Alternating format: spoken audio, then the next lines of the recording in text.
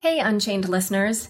As you know, it's hard keeping up with the fast-paced world of crypto, so we've got just the thing for you. Subscribe to our free Unchained daily newsletter at unchainedcrypto.substack.com. You'll get the latest crypto news and original articles from our reporters, as well as summaries of other happenings and bullet points, plus our meme of the day, all curated and written by our amazing team. It's still your no-hype resource for all things crypto, just in newsletter form. Sign up at unchainedcrypto.substack.com.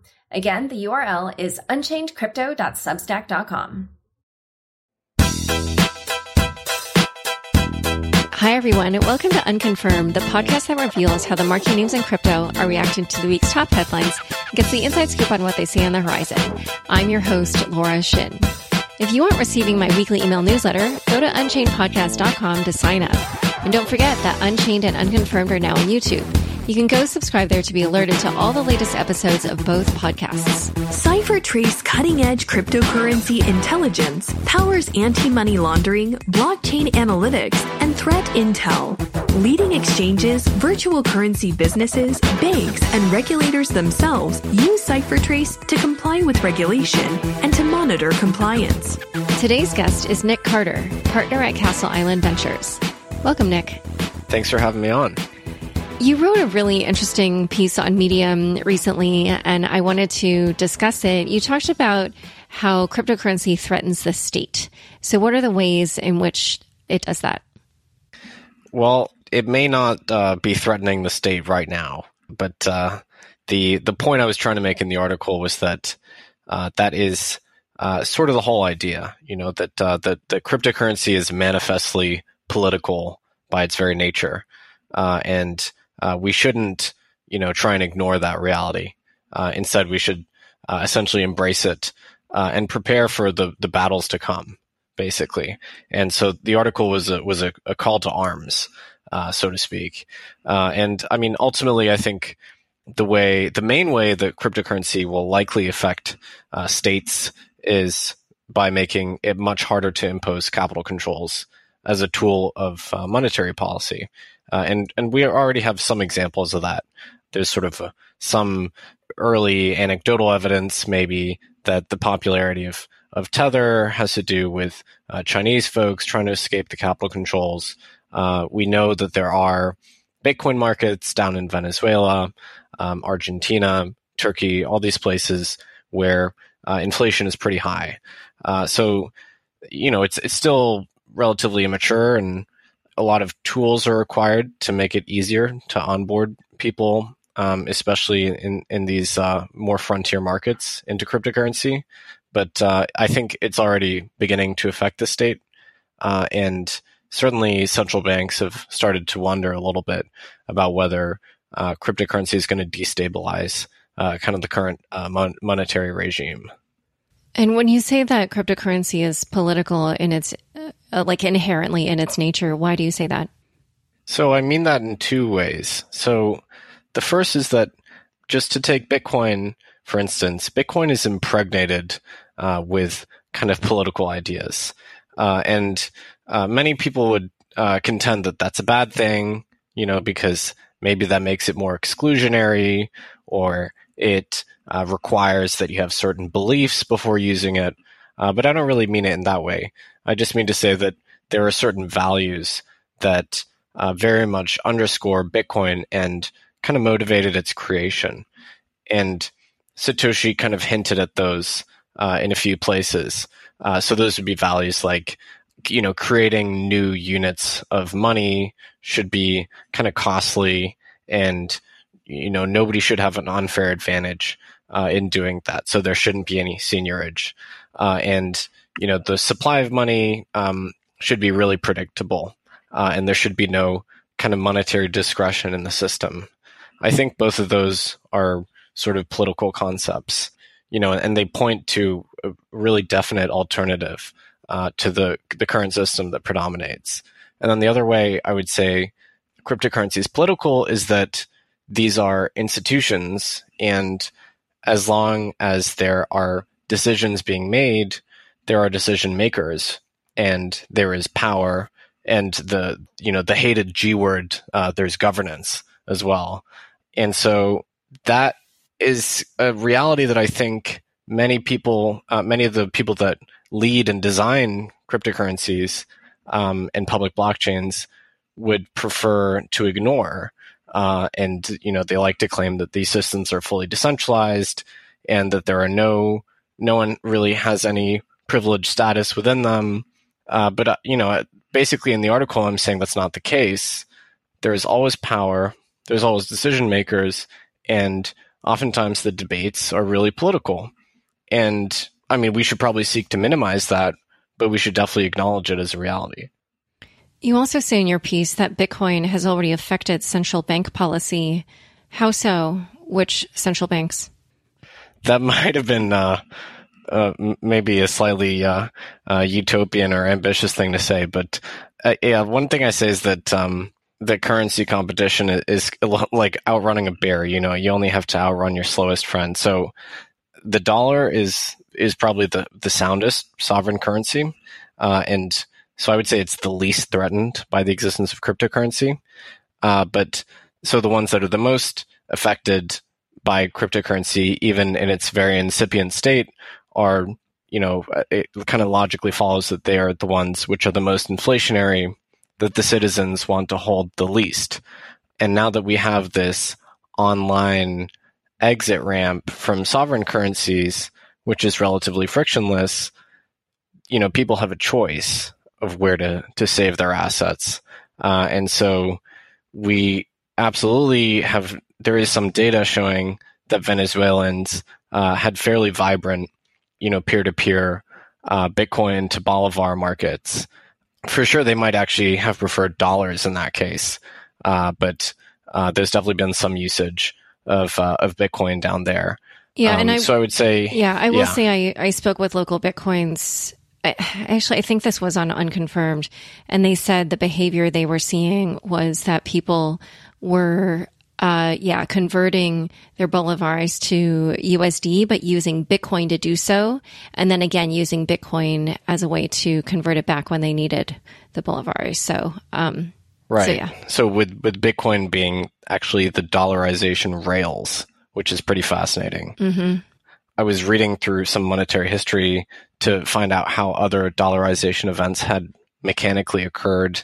And I found out that the Zimbabwe dollarization was a little bit impaired because there was a shortage of actual physical dollars, because it was really difficult to get, hard currency into the country, because it had limited access to, those markets. Mm-hmm. Maybe the situation would be different today if they could have used Bitcoin and then go to a stable coin or something.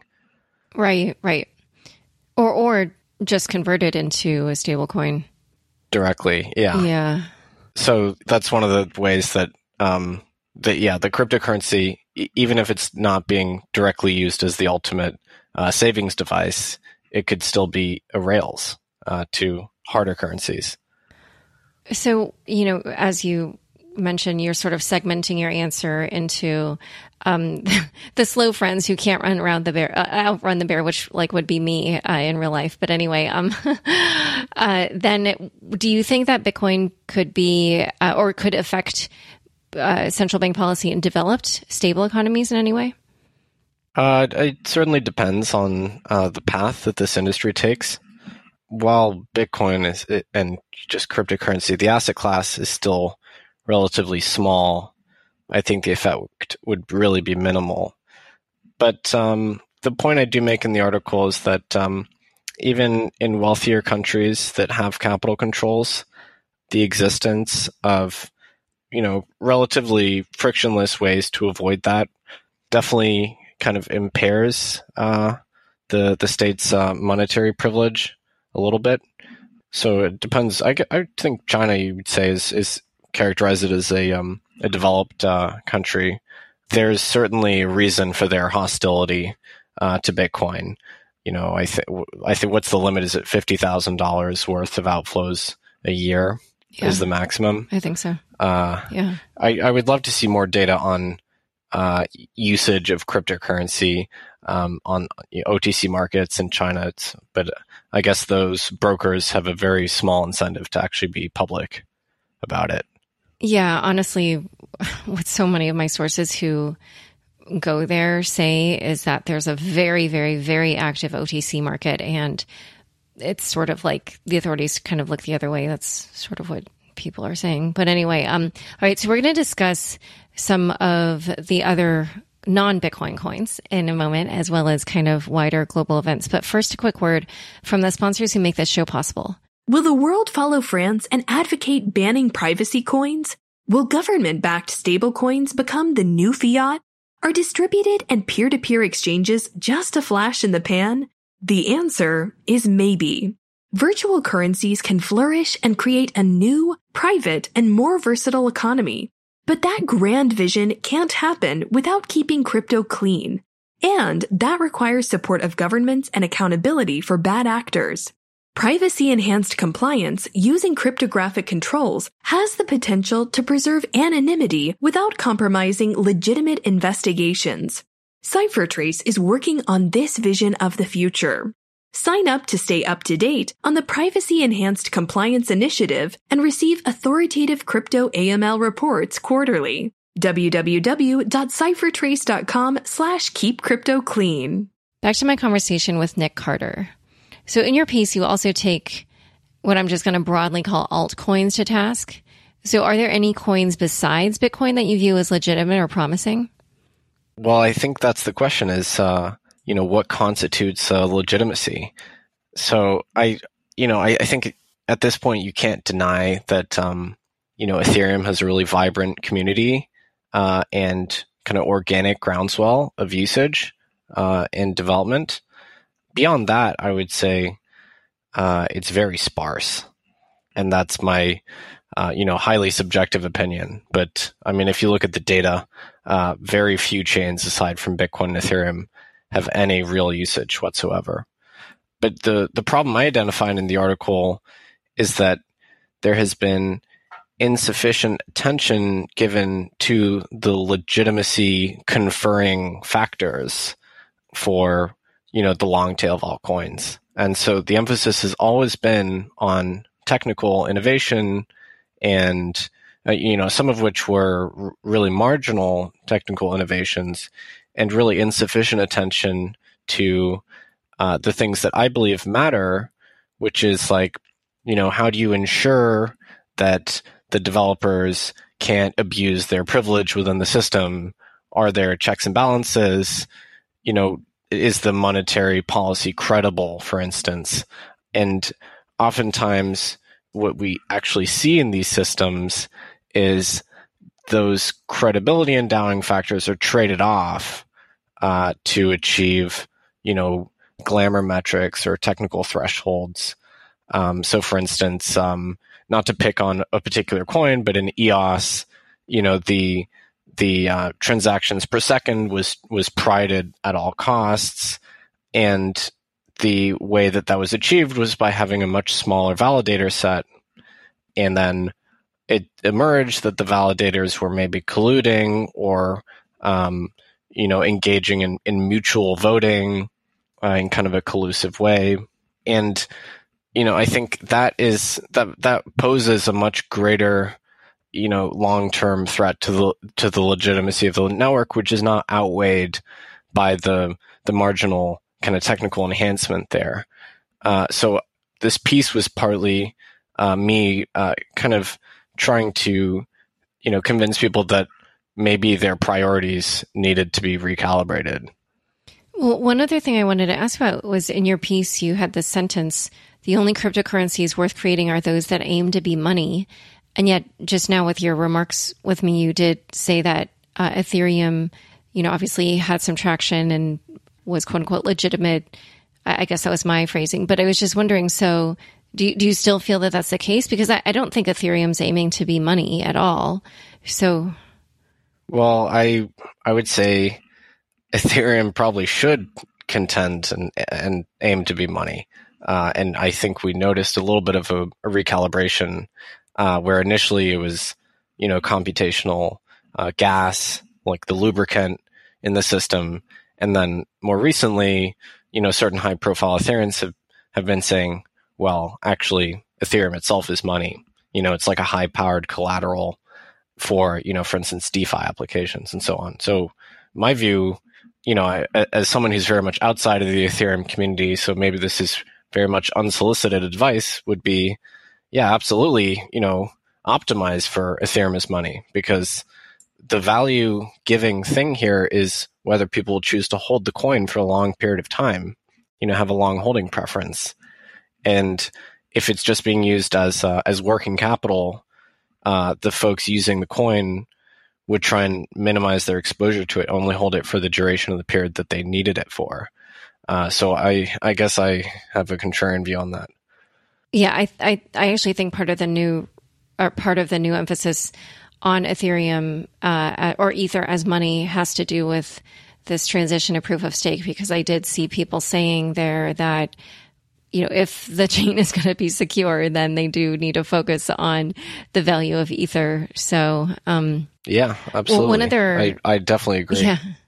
And one other cryptocurrency, or let's not call it cryptocurrency, we'll say digital currency, because I know some people will take me to task if I call it a cryptocurrency, that is in the news a lot and probably will affect the development of the whole space, has to do with Libra. So what is your take on kind of what is going to happen with that and how that will affect the development of the space? Well, I think if Libra launches, it'll be a really critical development, maybe second only in importance behind the creation of Bitcoin in terms of the history of the industry.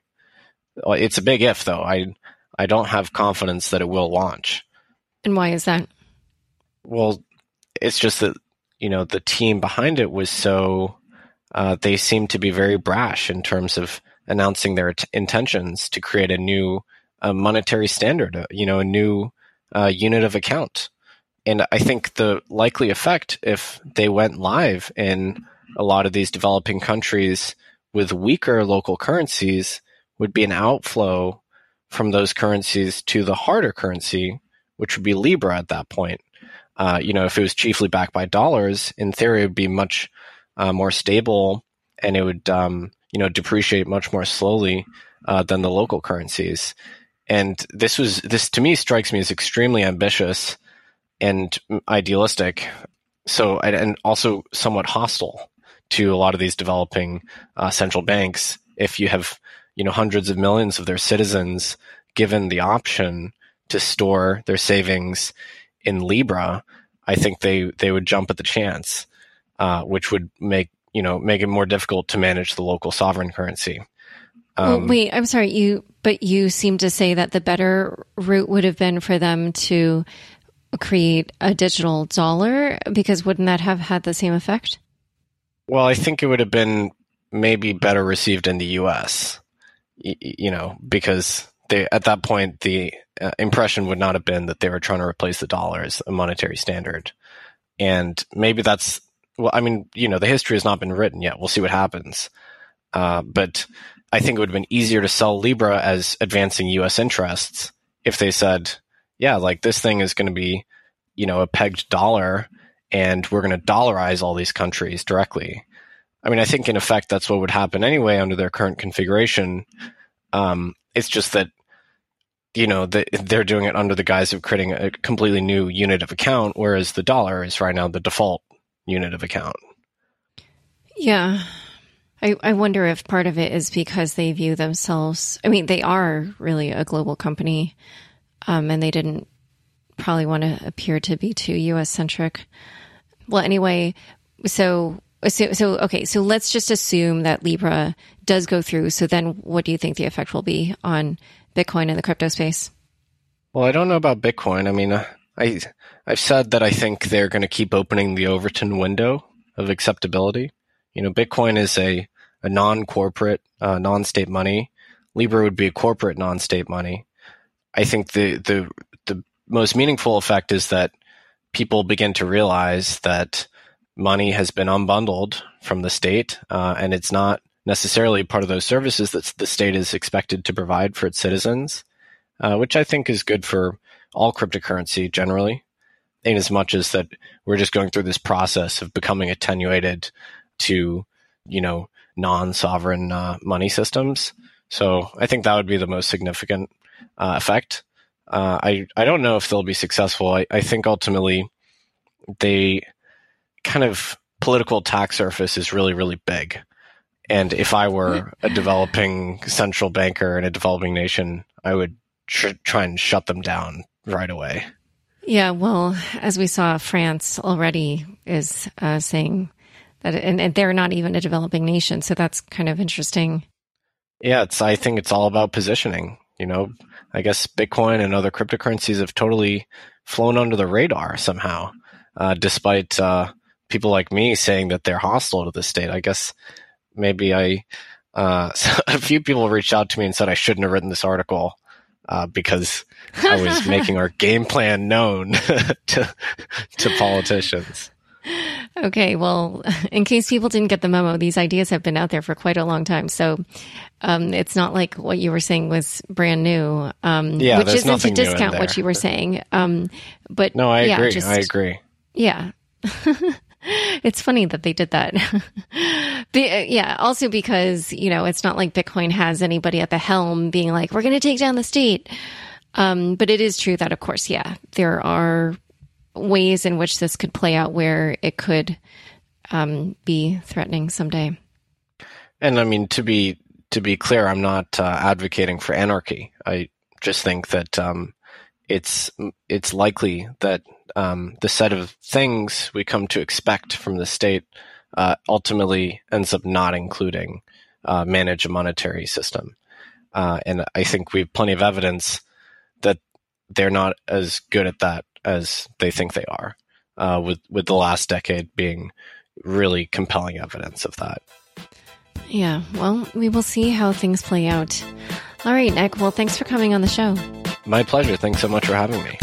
Thanks so much for joining us today. To learn more about the topics we discussed, be sure to check out the links in the show notes of your podcast player. If you enjoyed this episode, be sure to share it on Facebook, Twitter, or LinkedIn. Unconfirmed is produced by me, Laura Shin, with help from Fractal Recording, Anthony Yoon, Daniel Ness, Rich Streffolino, and Josh Durham. Thanks for listening.